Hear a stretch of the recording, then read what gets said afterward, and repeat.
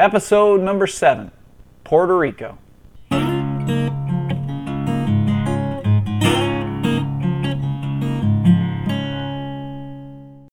Hello, board game fans. This is Ryan Sturm, your host of the How to Play podcast, coming to you from the Queen City, Buffalo, here in Western New York. Today we're talking about Puerto Rico. This episode was recorded on November 21st, 2009. If you're a repeat listener, thanks for tuning in once again. If you are new to the podcast, welcome. We're going to be talking about teaching and learning Puerto Rico. I've changed the format just a bit so that you can go to the sections that you're most interested in. We're going to have the first 3 parts right away, and I'm going to take a lot of those other things that I like to talk about, the musings, the history of the game, and slide them back to part 4 in the footnote section. So the part 1 and 2 will have the introduction and the main part of the rules. Part 3, the hamster, as always, will give you some beginning strategy tips to get started with this game.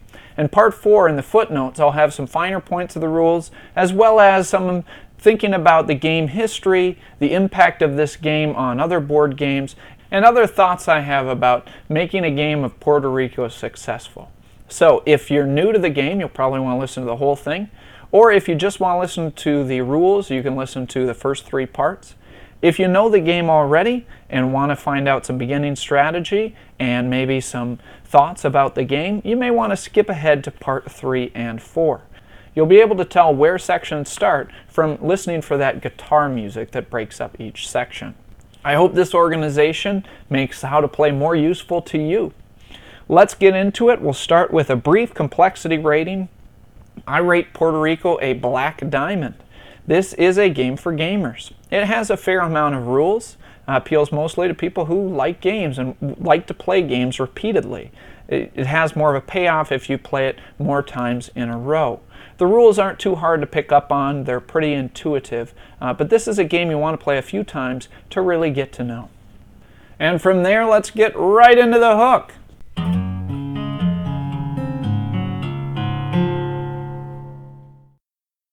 Part 1, the hook. What this game is about. Puerto Rico is a game about power-hungry, greedy, mean people, and you want to be the worst of them. You are a greedy Spanish nobleman with holdings in the new colony of Puerto Rico, which means a rich port. It's a very rich port indeed, and you hope it will make you much richer. You're going to use your wealth to exploit a cheap and ever-expanding labor force of slaves and try to make yourself the most powerful nobleman of Puerto Rico. The 2 ways you will demonstrate your power, shown by victory points, are by shipping goods and by building buildings. Whoever obtains the most points from doing these 2 things, shipping and building, will be the greediest nobleman of all and declared the winner.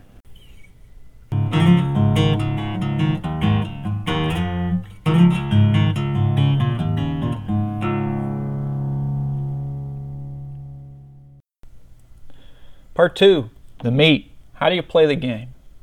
So, to win this game, you want to ship a lot of goods and build a lot of buildings. How are you going to do that? This game is played in rounds. Now what's interesting is that, in most games, there's a pre-programmed order for the different phases of what happens in a turn. In this game, the players get to choose what happens in a turn. For example, if you're playing a 4-player game, there's 7 possible choices for what the players can do in a turn. The person who goes first is going to pick one of those 7 choices, and everyone's going to do that. The next person is going to pick one of those choices, and everyone's going to do that. Keep going until each player has had a turn picking one of those 7 things. Then we will pass the start player marker, then another person will get a chance to go first, and we'll do it all over again. When it is your turn, you get to pick from one of the 7 things that are possible to do in the game. And when you pick something, you get 2 advantages. First of all, you get to do whatever it is first, and everyone else does that same thing in turn order. But you'll get a little bit of a bonus for being the person who picked that action. So what are these actions I'm talking about? Well, there's 7 different choices. So the 7 choices are settler. You can build one of those square cardboard plantation tiles, like corn plantation, indigo plantation, tobacco plantation. You could be the builder and build a building. The building are those rectangles on the main mat in the center of the table. They are purple, white, blue, brown, and dark brown. You could take the craftsman. This lets you get goods. The goods are those octagonal shaped items that are yellow and blue. Those represent corn, indigo, and so on through the game.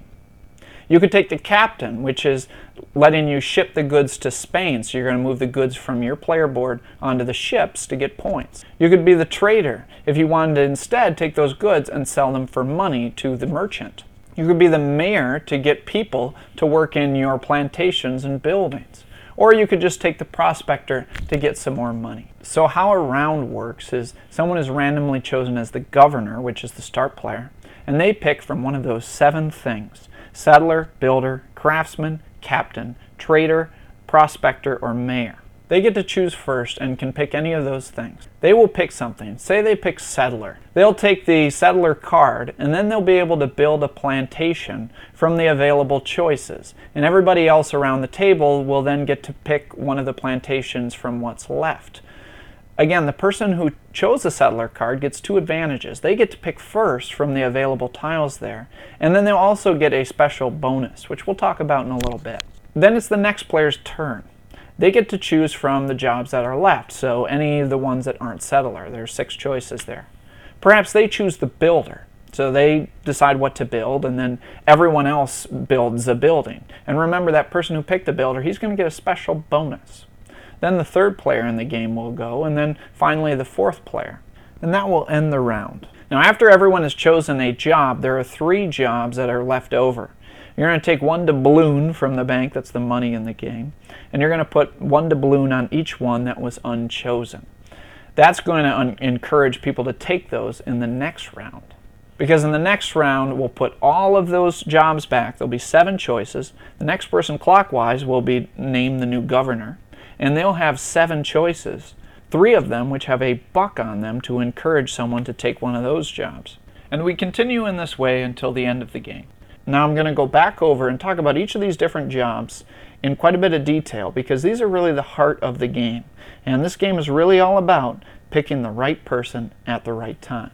All of these abilities, for your convenience, are right there in front of you on your player mat, which is a very handy dandy thing. They also have a symbol there to help you remember what those different things do. So I'm going to go over those from top to bottom.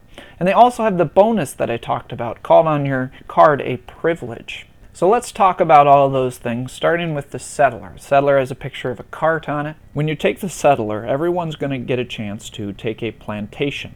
The plantations are needed for you to get the resources. There's 5 different kinds of plantations: corn, indigo, sugar, tobacco, and coffee. The game calls these square tiles plantations. I often think of them as farms. It's a little easier to say. So you might hear me refer to these either as plantations or as farms throughout the explanation. So when someone takes settler, there will be X plus 1 choices of plantations to choose from, where X is the number of players. So if there's 4 players, there'll be 5 choices. And the first person to get to go gets first choice. They can pick any of those plantations to choose from. Then the next person will go around the table and so on. The special bonus of picking the settler is that you can take a quarry instead. The quarry gives you a discount on buildings. You get -1 on the price of any building you want. If you look over at the main player board, you'll see those buildings, and they have different prices. The prices is the gray number on them. You'll notice that the buildings are divided into 4 columns, and at the top they have quarry symbols on them: 1, 2, 3, or 4. That tells you the maximum discount that you can get for those buildings. The small buildings, you can only get a 1 discount if you have 1 quarry with a person on it. Even if you have 2 or 3 quarries on those first column, you can only get -1. Whereas all the way at the big buildings, if you have up to 4 quarries, all with people in them, you can get up to -4 on the price of those buildings.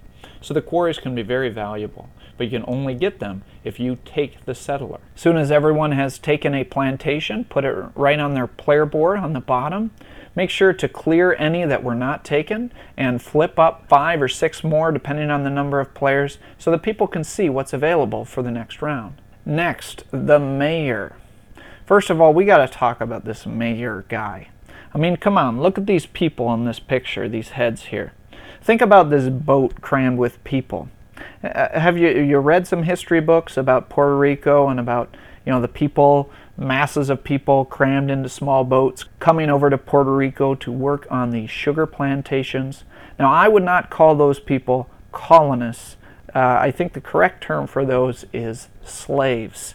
And being a history guy, this kind of bugs me and detracts from the authenticity of the game. So if you want to call them colonists, call them colonists. But I'm calling them slaves, and I'm calling this mayor guy a slaver, because that's what he is, a dirty, dirty slaver. Now, that being said, you're going to need this guy because you need people to work on your plantations and in your building. So by taking the slaver, you're going to be able to take the available colonists in the ship and distribute them one at a time clockwise around the table.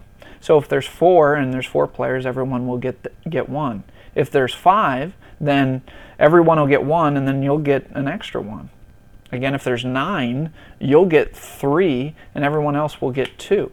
So you're going to want to look at that. The bonus for taking the slaver is you get 1 extra slave from the stock. So if there is actually 5 slaves on the ship, you're going to pass 1 to every person. There's 1 left, so you'll get 1. And then you'll get your 1 bonus. So you're actually going to get 3 slaves when everyone else will get 1. So that's a good deal for you. You're going to want to pay attention to that. So after you pass out the slaves, this is the fun part because you get to decide where those people need to go to work. And there's little circles on both the plantations and on the buildings. Nothing works unless it has a person working it. So you need to decide carefully. You rarely will have enough people to go on all those little places in your buildings. You need to decide who's going to be working in what and what you're going to leave empty. If you happen to have extra guys, you have that little picture of the city, San Juan, you can put extra guys there. You can leave your guys there, and then next time there's a slaver phase, you can move them all around again. You can only move your pieces during the slaver phase. And that's why when people take the slaver, you're going to have to wait for a little bit and while everybody decides carefully where they want all their slaves to work. You have to make sure everybody's all set with how they want to place those slaves, and then once everybody's done, you can move on to refilling the ship and the next person's turn. So your last duty as the slaver is to fill your ship with slaves. You fill your ship based on the demand. You look at the buildings. These are the rectangle buildings at the top of everyone's city there. So only look at the city on the top of everyone's board. Count the empty circles. If there's less than the number of players, you put the number of players on the ship. So say there were only 2 empty circles out there in people's cities. Then you're going to just put 4 into that slave ship. Now if there's a whole bunch of empties, which happens quite a bit, if there are 9 or 10, that's how many you would take from the stock and put on the ship.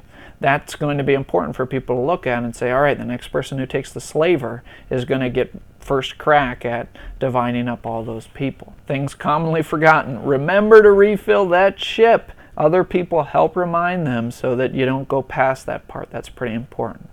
The rules say if you do forget, and you will find that you do this the first few times you play this game, it gets, a few more turns in, and you see that that ship is still empty and things might have changed. You refill the ship with just the minimum, which is the number of players at that point. Also remember, when you're counting how many circles to fill the ship with, you only count the empty buildings. Do not count the square farms. Next, the builder. The builder has a picture of a wall being built there, and it's for building the buildings. The buildings are all those tiles in the central playboard. There are a billion buildings there, and you probably don't want to read what they all do right now. I'll talk about some of them more in the hamster, but for now it's good to know that really there's only 3 types of buildings. Look at the colored buildings like the white, the blue, the light brown, and the dark brown. These are for producing goods. There are small purple buildings. All right, these are on the bottom left area. Each of these have a special ability which will help you throughout the game.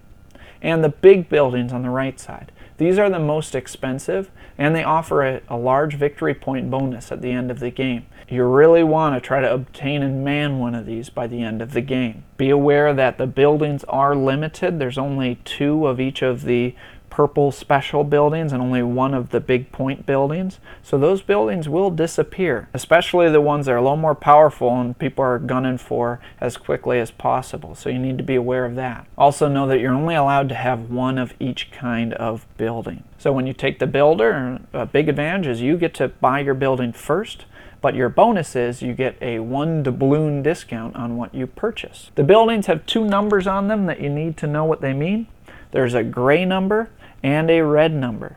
The gray number is the cost of the building in doubloons, and the red number is the amount of victory points that building is worth at the end of the game. Alright, let's make some goods. To do that, we need to take the Craftsman. Craftsman icon is a bunch of boxes all stacked up. When you take the Craftsman, everybody gets products in clockwise order. To get a product, for most products, you need to have one person in a plantation and one person in a production building.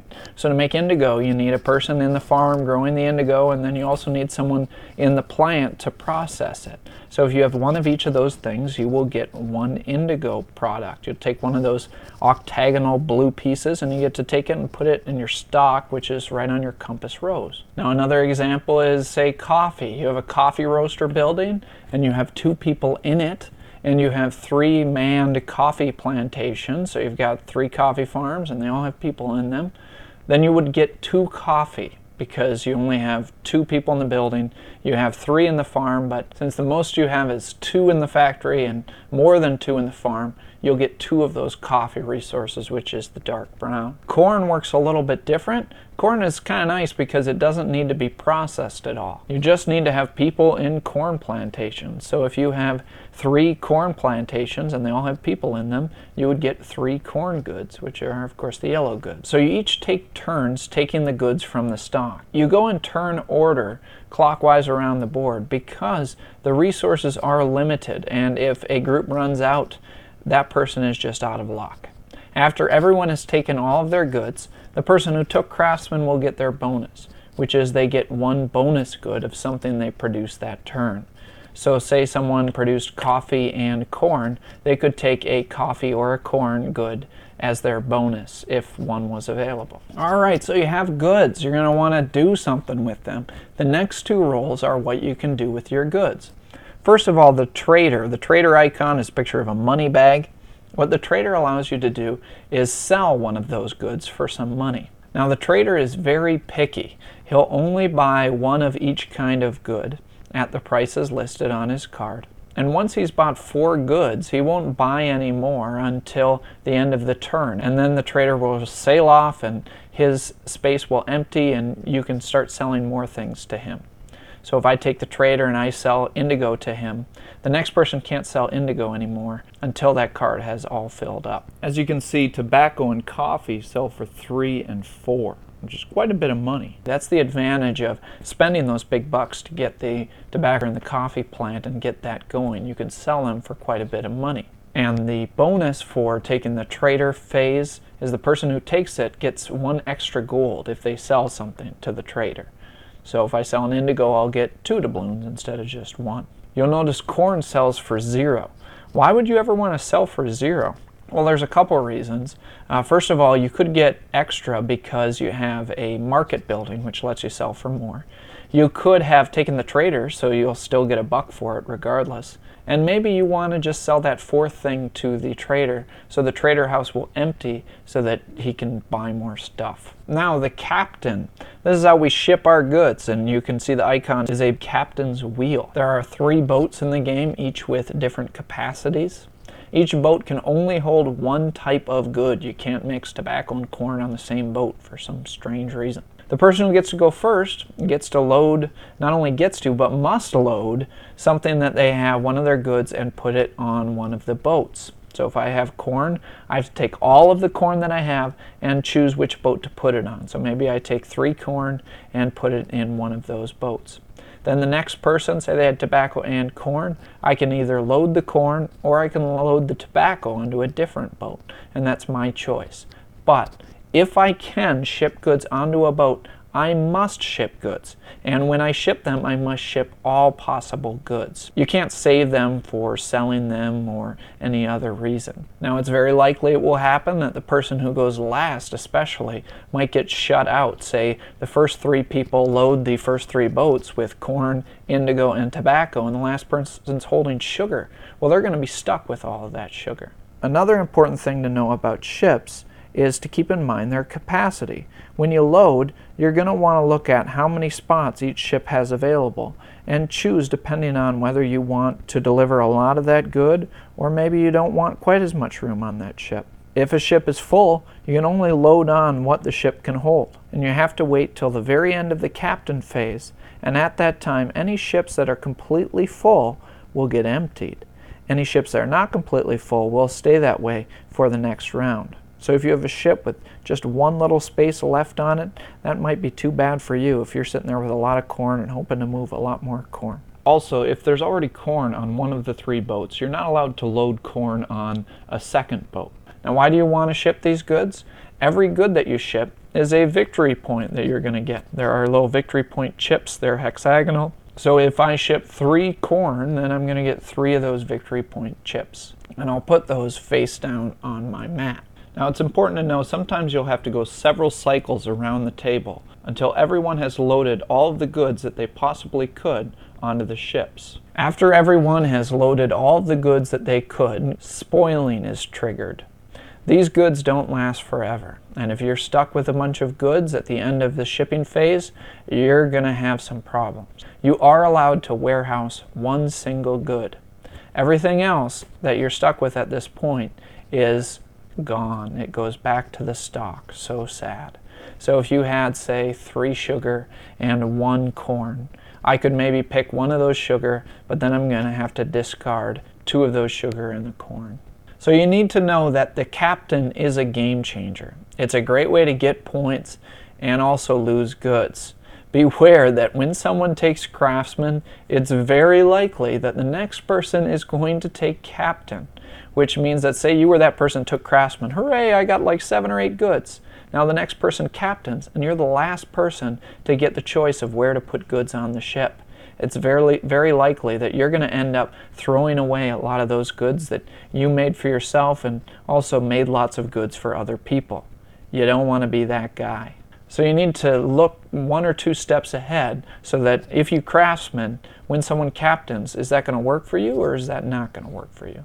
Now, of course, the captain has a bonus. When the captain ships, the first time they ship, they get a bonus victory point. So say they ship 2 corn. They're going to get 3 victory points instead of 2.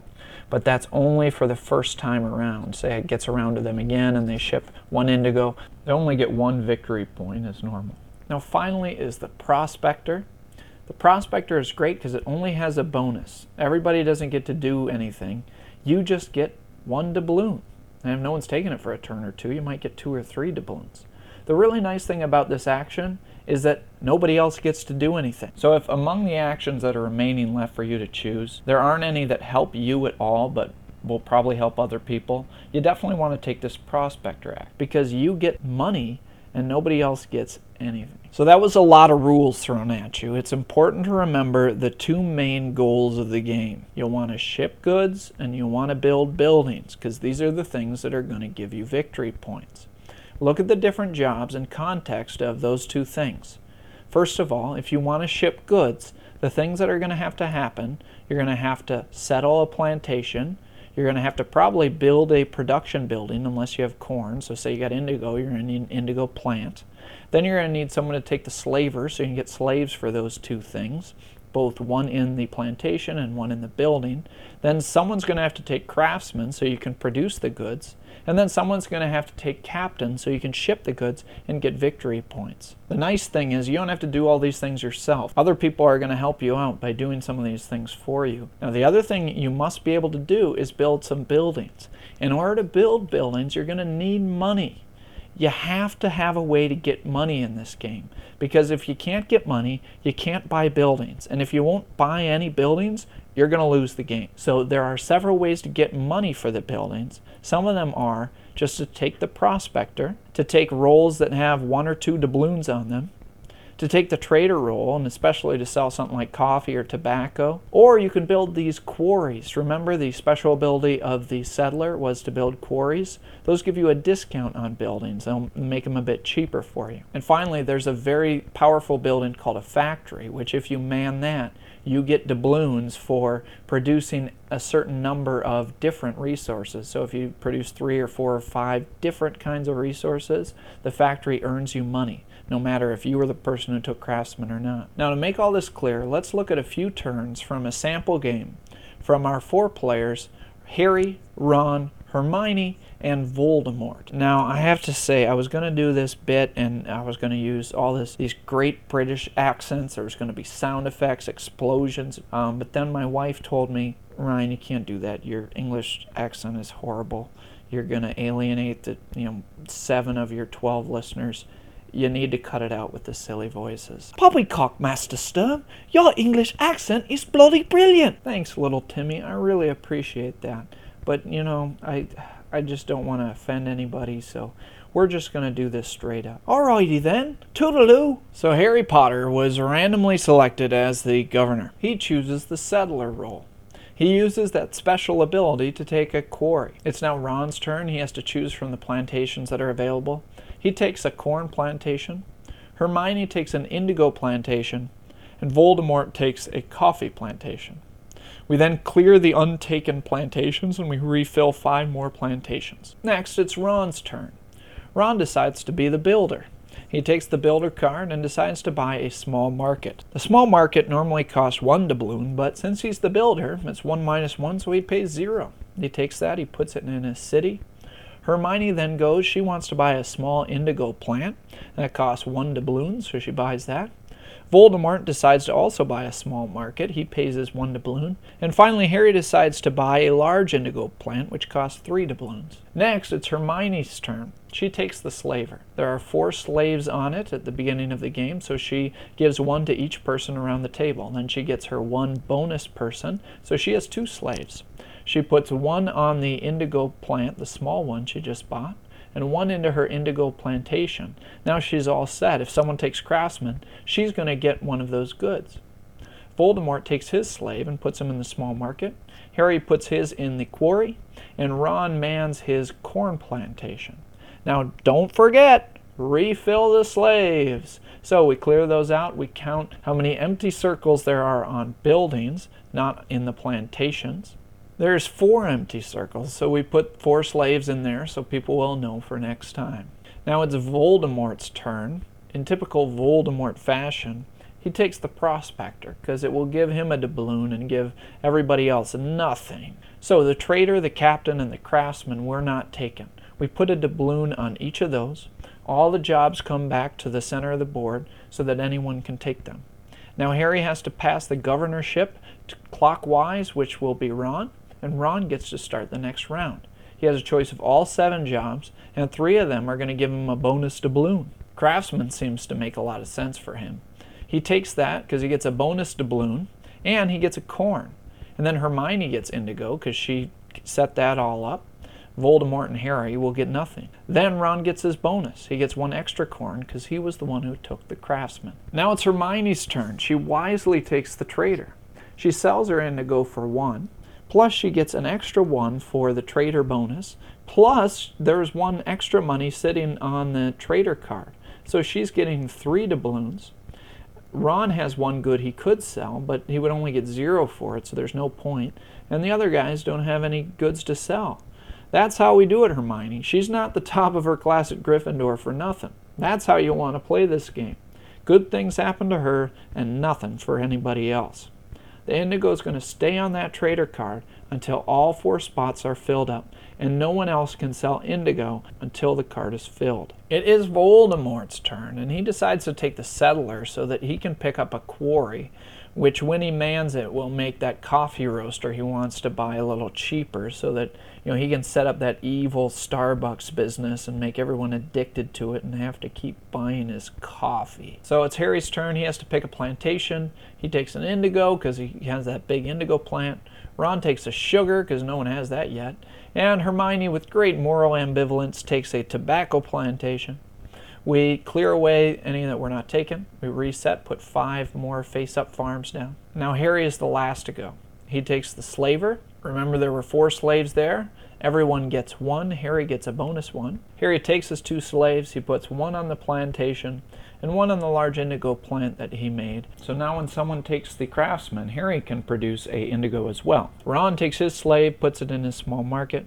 Hermione puts her person in the tobacco plantation, and Voldemort puts a man in his quarry, so hopefully he can get that coffee roaster. Everyone's gone once. That's the end of the round. The builder and the prospector each get a doubloon. The captain gets another doubloon, so now it has 2 doubloons on it, meaning someone will really want to take that captain.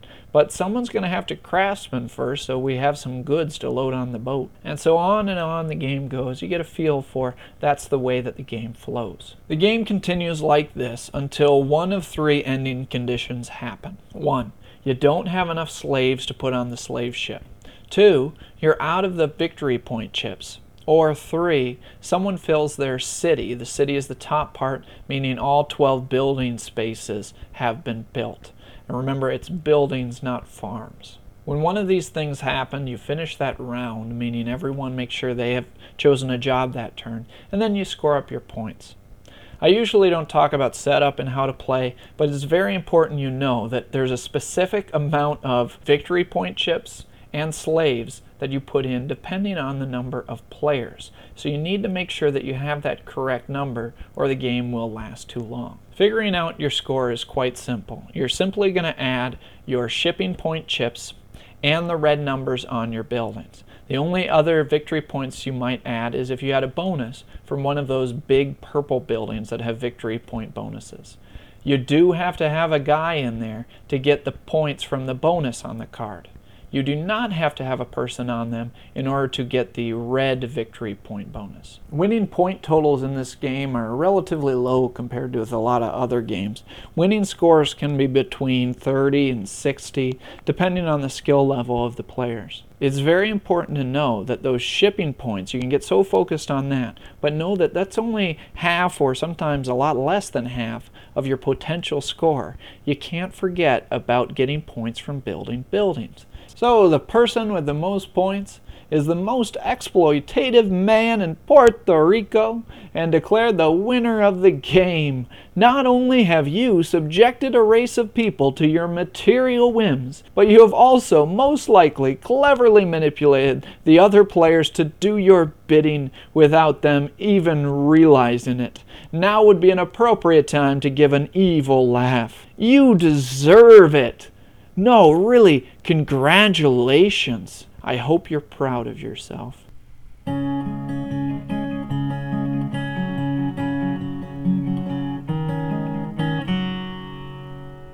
Part 3, the hamster. How do you win this game? Now, when I first tried to learn this game and taught it about 5 or so years ago, I hadn't played it with anyone, and I assumed that this game was all about shipping the most goods. And as you've heard, that's really just half the game. There are 2 paths to points, and you need to do some of each, ship goods and build buildings. Though you can choose to focus more on one or the other, and these are 2 good basic starting strategy paths that you can follow as you begin to explore this game. A captain strategy where you're trying to ship as many goods as possible, and a builder strategy where you're trying to build as much as possible. First of all, the captain strategy. If you want to focus on shipping, you probably want to try to get a lot of cheap goods. You want to get a lot of corn, get a lot of indigo or sugar, and get those big plants. And you'll probably want to get a warehouse. The warehouse prevent things from spoiling. They're one of those purple buildings. They will allow you to keep all of one type of good from spoiling in addition to the one you already get to keep. The small warehouse can be a particularly nice value. You also want to try to get a wharf in about the middle of the game to really help you facilitate shipping large numbers of goods. I am not a merry man. No, not that wharf. The wharf lets you pretty much ignore the 3 boats on the board if those get filled up, and you get to ship to this invisible boat, which is really going to help you if that's your focus. Since you're so focused on shipping, you may want to get a quarry or two, and you could help that from getting a construction hut, which lets you get more quarries, in order to help you build some of the buildings you're going to need to get. If you're focused on shipping, of course, you want to craftsman a lot to encourage other people to captain, and you want to captain yourself. You also probably want to look at getting the customs house. That's one of the big buildings that gives you points. This is the one that gives you points for having a lot of shipping points. Now the builder strategy, this is all about getting money.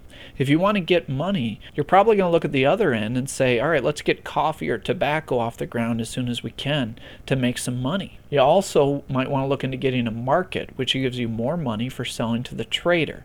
If you're building, you're going to want to sell to the trader quite a bit to give you money to buy buildings. Quarries, of course, won't hurt. You also might want the office. The office lets you ignore the rule about having different kinds of goods in the trader. You can sell coffee, coffee, coffee, coffee if people let you. Another way to make money is, as I mentioned before, the factory can be very powerful, but you have to have lots of different kinds of resources and being able to produce them. But if you can produce 4 of the 5 resources, you're going to get 3 doubloons every time someone craftsman without you doing anything. And other people are going to have to craftsman, otherwise they can't get goods to ship, so they'll have to do it anyways. So other people will be doing your bidding, which is what seems to be the theme of this game. You're then going to want to use all that money to get some of those big buildings, maybe even 2 if you can, including the ones that give you points for buildings, the guild hall and the city hall. So you may decide to go strictly down one of these paths. It's also very likely you'll do some sort of combination of in between the two. It really depends on what the other players do. As it seems like I say in every single How to Play podcast, you really want to be doing what nobody else is doing. If everyone else is going shipping, you want to be the builder guy, and vice versa. No matter your strategy, you want to get one of those big purple buildings before the game is over. And don't forget to put a person on it to get the extra victory point bonus. If you have a guy on those can be worth 10 points or even more, which is a huge chunk of points. Now, I'm not going to go over each building in detail. Most of them are pretty self-explanatory. There's an 8 at the back of the rules, and you can just read them as you go through the game. But let me tell you, if I haven't mentioned one of the buildings yet, there's probably a good clue that it's not the best building. The ones you do want to be aware of are some of the ones I've already talked about. The markets, which give you more money from the trader. The office, which lets you only sell something that's already been sold to the trader. Construction hut, which gives you quarries. The warehouse can be useful for storing. And the factory and wharf are very powerful. Great mid-game buildings, and of course the big point buildings. You can explore and use different combinations and see what works for you. So now it's time for you to go for it. Go ahead, explore your evil side. You know you want to. It's time, go ahead, go exploit humans and the environment for your own personal gain. Have fun.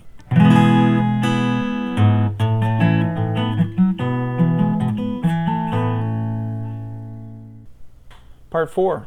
Footnotes and musings. So, you really need to know about game setup and make sure you do it correctly depending on the number of players that you have. Having different player numbers changes what boats are out there, how many victory point chips, how many plantations are available, how many slaves are available, and the number of different roles. There will always be 3 more roles than the number of players, which is changed by the number of prospector cards. With 3 players, you don't use any prospectors. 4 players, you use 1 prospector, and in 5 players, you use 2 prospector cards. It also will affect your starting money. Also, there's a strange rule about when you determine who starts, that person's going to get an indigo plant, and then the next person probably gets indigo, and then the next people get corn. You're going to want to check the rules to see who gets which plantation to start the game. Now, it's not in the rules, but I know that there are variations in order to make this game work with 2 and even 6. I have played the version with 2 people, and it works quite well. The players will pick 3 roles instead of just 1 on a turn, and it works a lot the same way. You're going to want to look on Board Game Geek to see the details for that. There's also rules for playing with 6, though I believe you're going to need 2 copies of the game to pull that off. There's also an expansion, which is simply more of the violet buildings to mix up the current mix of the special, unique buildings that give you different abilities. And a lot of people have said that they really like the addition of this, as it messes up some of those preconceived strategies that people have so well scripted after playing this game 10, 20, 50, or 100 times. I think the expansion is actually pretty hard to get right now. In fact, I'd love to have a copy right now. So if anybody wants to send me one, just let me know and I'll send you my address. Hopefully they will reprint that soon. They are available free from Rio Grande and to download from Board Game Geek, but you know, it just bothers me. I really like them on that nice cardboard. You know how that is. You can't have paper ones and cardboard. Well, maybe you don't have those issues like I do. Now, this is usually the part of the podcast where I tell you all those little nitpicky rules that you're going to want to tell them in the middle of the game, and the rules are hard to find and people often get confused with. In reviewing this game and researching this game and thinking about how to present it, and in comparison to so many games, I just realized how cleanly designed and intuitive and beautiful this game is. It doesn't have a lot of those little nitpicky rules. You know, it's really a wonder, and it makes me realize even more why it was ranked at #1 at Board Game Geek for so long. You know, if you compare that to Tigris, which had so many of those little tiny rules, it's a great tactical game, but it's very dry and the rules can be so convoluted. Or think about Agricola, which scores for having a lot of theme, and it is a lot of fun. But come on, people, how many rules do we really need to bake a loaf of bread? Puerto Rico is the quintessential Euro game. It has basically defined the genre of what a Euro game is. It has long-term strategy, it has tactics. It has a nicely integrated historical theme, although there's a lot of people who would argue with how tacked on the theme is. I think the theme and the mechanics relate pretty well together. It was basically the father for almost every other popular Euro game created after the year of 2002 in which it came out. So Andreas Seyfarth, I salute you for your contribution to the modern board game. I know I praised and slobbered all over Caylus in the Stone Age episode for its mark and change in games, but before Caylus, you have to look at its big daddy, Puerto Rico. Before Puerto Rico, almost every game went into phases, and it had different phases, and every turn worked basically the same way.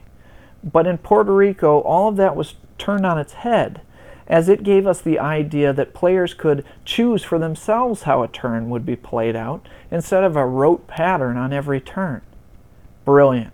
Absolutely brilliant. Instead of players having to define strategy through allowable maneuvers in a turn, players could now use strategy in choosing how the turns in the game will happen. And as happens in any creative process, when there's a great idea like this, it's copied everywhere. Obviously from not so obviously.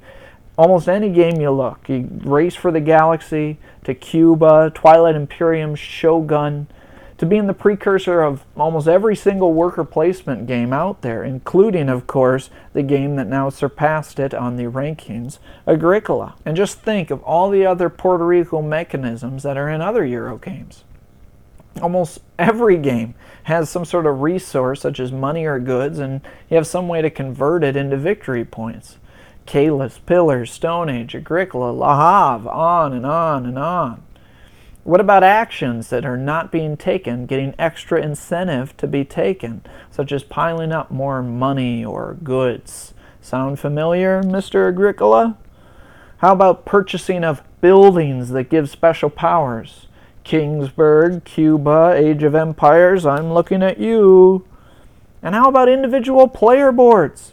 How many games have you played in the last 5 years that have used individual player boards? How about even simply the use of a rotating start player each turn? Love or hate Puerto Rico, you have to respect its impact on board games. It's really hard to believe what our games would look like today if Puerto Rico had never existed. I mean, would you even want to live in such a world? Puerto Rico has had such an impact on games that I'm just going to make a prediction that online board games are going to grow and grow as we move into the technology age. And eventually these online board games will find their own intelligence and, of course, get weapons and tanks and things and rise up against humanity. And humans will be left with no choice but to send back an extremely powerful machine to go back and kidnap Andreas Seyfarth so that he does not design Puerto Rico to prevent such a terrible future from existing. It's possible. And then, of course, the online board games would send back another machine which would combat that machine, and there would be lots of fist fights, and it would really be fun to... All right, I'm getting off track. I love this game. Now, it's not my favorite game in the world. I do enjoy playing it. But really, I think it's brilliant, the design of it and what it's done for board games. Though I do have some serious criticisms of this game. Let's look at those. First of all, this game has been most subject to overhype. And a lot of what I'm going to say about this overhyping could also apply to the current love of the board game community, Agricola. I bought Puerto Rico like most people probably did. I was just learning about the hobby of Euro games. I had bought Settlers. I got all the expansions for Settlers. We had so much fun with Settlers. I found Board Game Geek found that Puerto Rico was the best game ever, according to these internet experts. Well, I had to have it. I picked it up on my one trip to Minnesota back to my college buddies to see my friends. I said, we got to play this game. It's the greatest game ever. And I taught it, and we played it. And of course, I didn't teach it very well because I didn't really know the game at the time. But we all played it reasonably well, and the reaction was, okay, that's it? That's the greatest game of all time?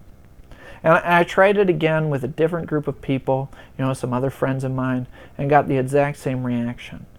The game just seemed to go really slow. It seemed very mechanical. What was so fun about it? What did everybody love so much about it? And it took years later until I played the game a little bit more in the online version, where the game moved a lot faster and I was playing against people who really knew how to play this game, that I learned to really enjoy and really appreciate how great this game was. But as a game consumer, you need to know that a high rating does not mean that everyone will love this game and it's the greatest game and it's for everybody. This game is only for people who really like games. It's for people who like strategy games and interested in getting better at games, playing it 10 or 20 times. Because this game gets better the more that you play it. It's not one of those games you can just pull out once a year. You kind of have to invest into it a little bit. It has sort of an addictive quality, and you kind of feel, oh, I can do better next time. But this is not your laugh-a-minute type of fun. This is a sit around the table, silently furrowed brow kind of fun. I always joke at our weekly game nights that we typically have two tables. There's the one that's smiling and laughing and making jokes and everything's funny over there and everybody's having a good time. And then there's the table that I'm usually at where people are scratching their heads and staring intently at the board and there's creases on their foreheads, and then someone will say sadly, I have made a horrible mistake. And this is for people who like that kind of game. It's a game for people who like analysis and strategy. For your average Joe, I'm telling you, this game will probably flop. There are a lot of games that are probably more tested for your average person, like Settlers or Ticket to Ride or Citadels or Small World. A lot of these games are probably more likely to succeed with, your neighbors across the street. We were talking about game ratings in Puerto Rico in general, and I remember my friend Mike at Game Night said once, you have to think about who is actually rating these games on Board Game Geek. That's who is setting these ratings. It isn't your average person. These are the people who will rate games to a 10th or even 100th of a point. These are people who will come home from a Thursday night game night and write a 3-page session report. These are people who record their games weekly that they've played so that they can track their statistics on a month-to-month and year-to-year basis. And these are people who spend 6 to 8 hours of a perfectly good Saturday scripting and recording and editing a podcast about board games. Not exactly your average person. So just keep that in mind when you're looking at board game ratings. My next criticism about Puerto Rico is, as I've already alluded to, I have a problem with the use of the terms mayor and colonist ship in the game. It does have a really nicely integrated historic theme, but it's so whitewashed in the game, which I'd like to try to dispel in this podcast. I mean, if you're going to make a game about historical human and environmental exploitation, you need to call it what it is and don't try to hide behind terms settling and colonizing, as all you're doing is perpetuating the myth of the heroism and bravery and righteousness of those European explorers that's been preached to our American school children for so long, which I was one of those. And not exactly from teaching of how Columbus is a hero and others like Pizarro and all those great folks, but from the omissions of the real historical truth in an attempt to protect us, which actually protected us from learning anything about our history and keeping this myth alive. We need to learn about the price of greed, which we're still seeing now in 2009 with some of our banker friends here in America. So we need to use these lessons from history, whether it's in school or in a board game. We don't need to hide these things from anyone. It's reality. Please, please, game designers and publishers, show us how it is. Because all this sanitation of history, it keeps going in our schools and our society to this very day. And small little things like these little omissions in a so-called historical board game, calling a ship crammed full of humanity heading to the sugar plantations of Puerto Rico colonists. All right, the rant is over. Now, I know some of you are really good at Photoshop and those sorts of things. I would love to see some tokens that we could place over the top of our cards that say mayor and change it to slaver, and take that colonist ship and get a little card with the same graphics and have it say slave ship, so that we can really play the game in a more true historical way. Maybe I'm taking this a bit too seriously. Now, my third criticism of the game. As I mentioned at the end of the meet, this game is a lot about having other people do your dirty work for you. You know, having someone take craftsman so you can take captain and score a bunch of points. Now, because choosing your role is a very important part of this game, it can lead to some ugliness in the way that people play this game. To avoid this, let me suggest 2 errata rules, the official how to play errata for Puerto Rico. Errata number 1. No player may at any time suggest, plead, beg, convince, cajole, coax, or purport as fact which action a person should choose. Each player is perfectly capable of making up their own mind of which action to take, and they are free to make that choice for any reason whatsoever, especially and including simply making a bad mistake. How to play errata number 2? No player may at any time whine about how another player's play was stupid, or gave the game away, or made no sense, or killed their game, etc., etc. Assuming all players are playing with the intention of playing the game for themselves the best way they know how, there's absolutely no excuse for this kind of behavior.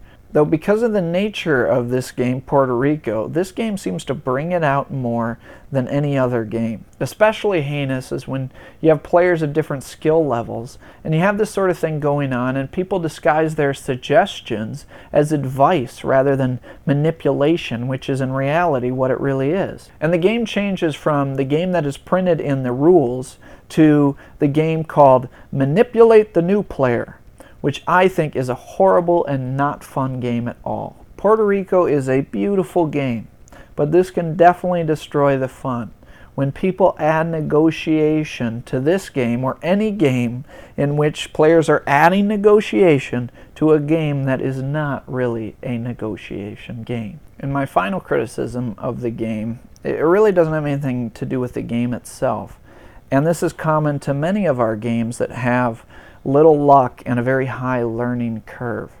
This is a very difficult game to play with players of vastly different skill levels. You know, because if you have a new player who's playing with 3 experienced players, that new player, without really understanding what's going on, can decide the winner of the game. which can lead to the whining, which I referenced above. This is really a great game to play if you can learn it together as a group and get better and talk about strategy so you all stay at about the same level, which is also the problem with playing games online. I love to play games online, but if one or two people play a game online 50 or 100 times, you almost can't play anymore with the people in your game group because you have so much experience with what you're supposed to do and the scripted strategies and the optimal strategies of the game.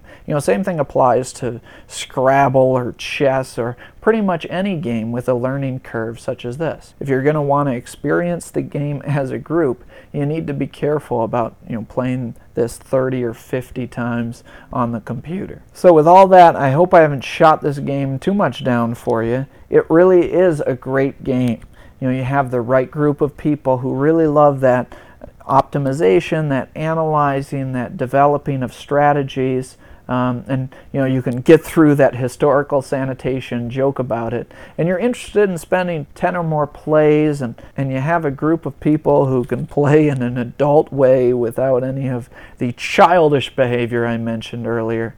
This really is a fantastic experience, and there are very few better board gaming experiences out there. So please check out Puerto Rico. That will wrap it up for Puerto Rico. Thank you so much for listening. I really appreciate you continuing to download and listen to this show. If you like my show, please do me a favor and help support it. There's a lot of easy ways you can support it. First of all, just simply by subscribing to iTunes, join up and participate in the Guild on Board Game Geek. If you haven't, drop me a note. Let me know anything you'd like about the podcast. If you could tell a friend about the podcast, you enjoy listening to it. You have friends at game night, you want to tell them about this podcast. Or, if someone's looking for podcasts to listen to at the Geek or somewhere on your blog, you could mention it. Any sort of promotion I can get really is a big help. If you're able to, I've got a donation button at PayPal. I really want to get a microphone to increase the audio quality and professionalism of this podcast. In fact, I'm offering up the naming rights to the microphone to the person who supports the podcast with the most money. So if you'd like to be immortalized forever with your name emblazoned in a golden plaque on how to play microphone, all you need to do is go and support.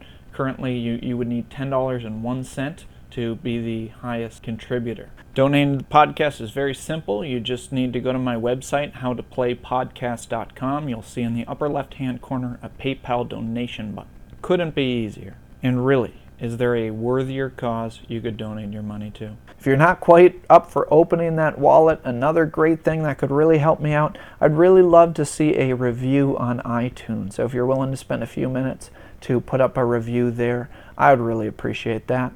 I love getting feedback and reading the poll responses. The poll up there on the Guild has chosen the last 3 games for the episodes of the How to Play podcast. Though I can't guarantee what you're in for next, I might want to throw a surprise in there for you. I also did a poll on the Stone Age episode about the format. Please participate in that to let me know what you think of the different segments. I must say my favorite thing I got from that poll was I now have a statistic that 50% of people think my jokes are funny.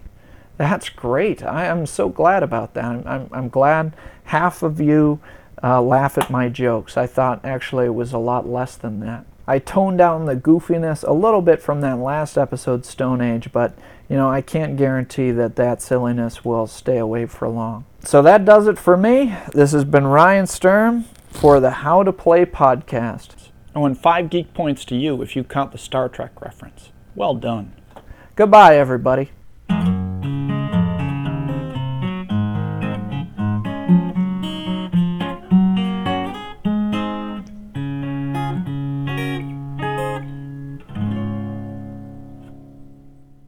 God bless us, everyone.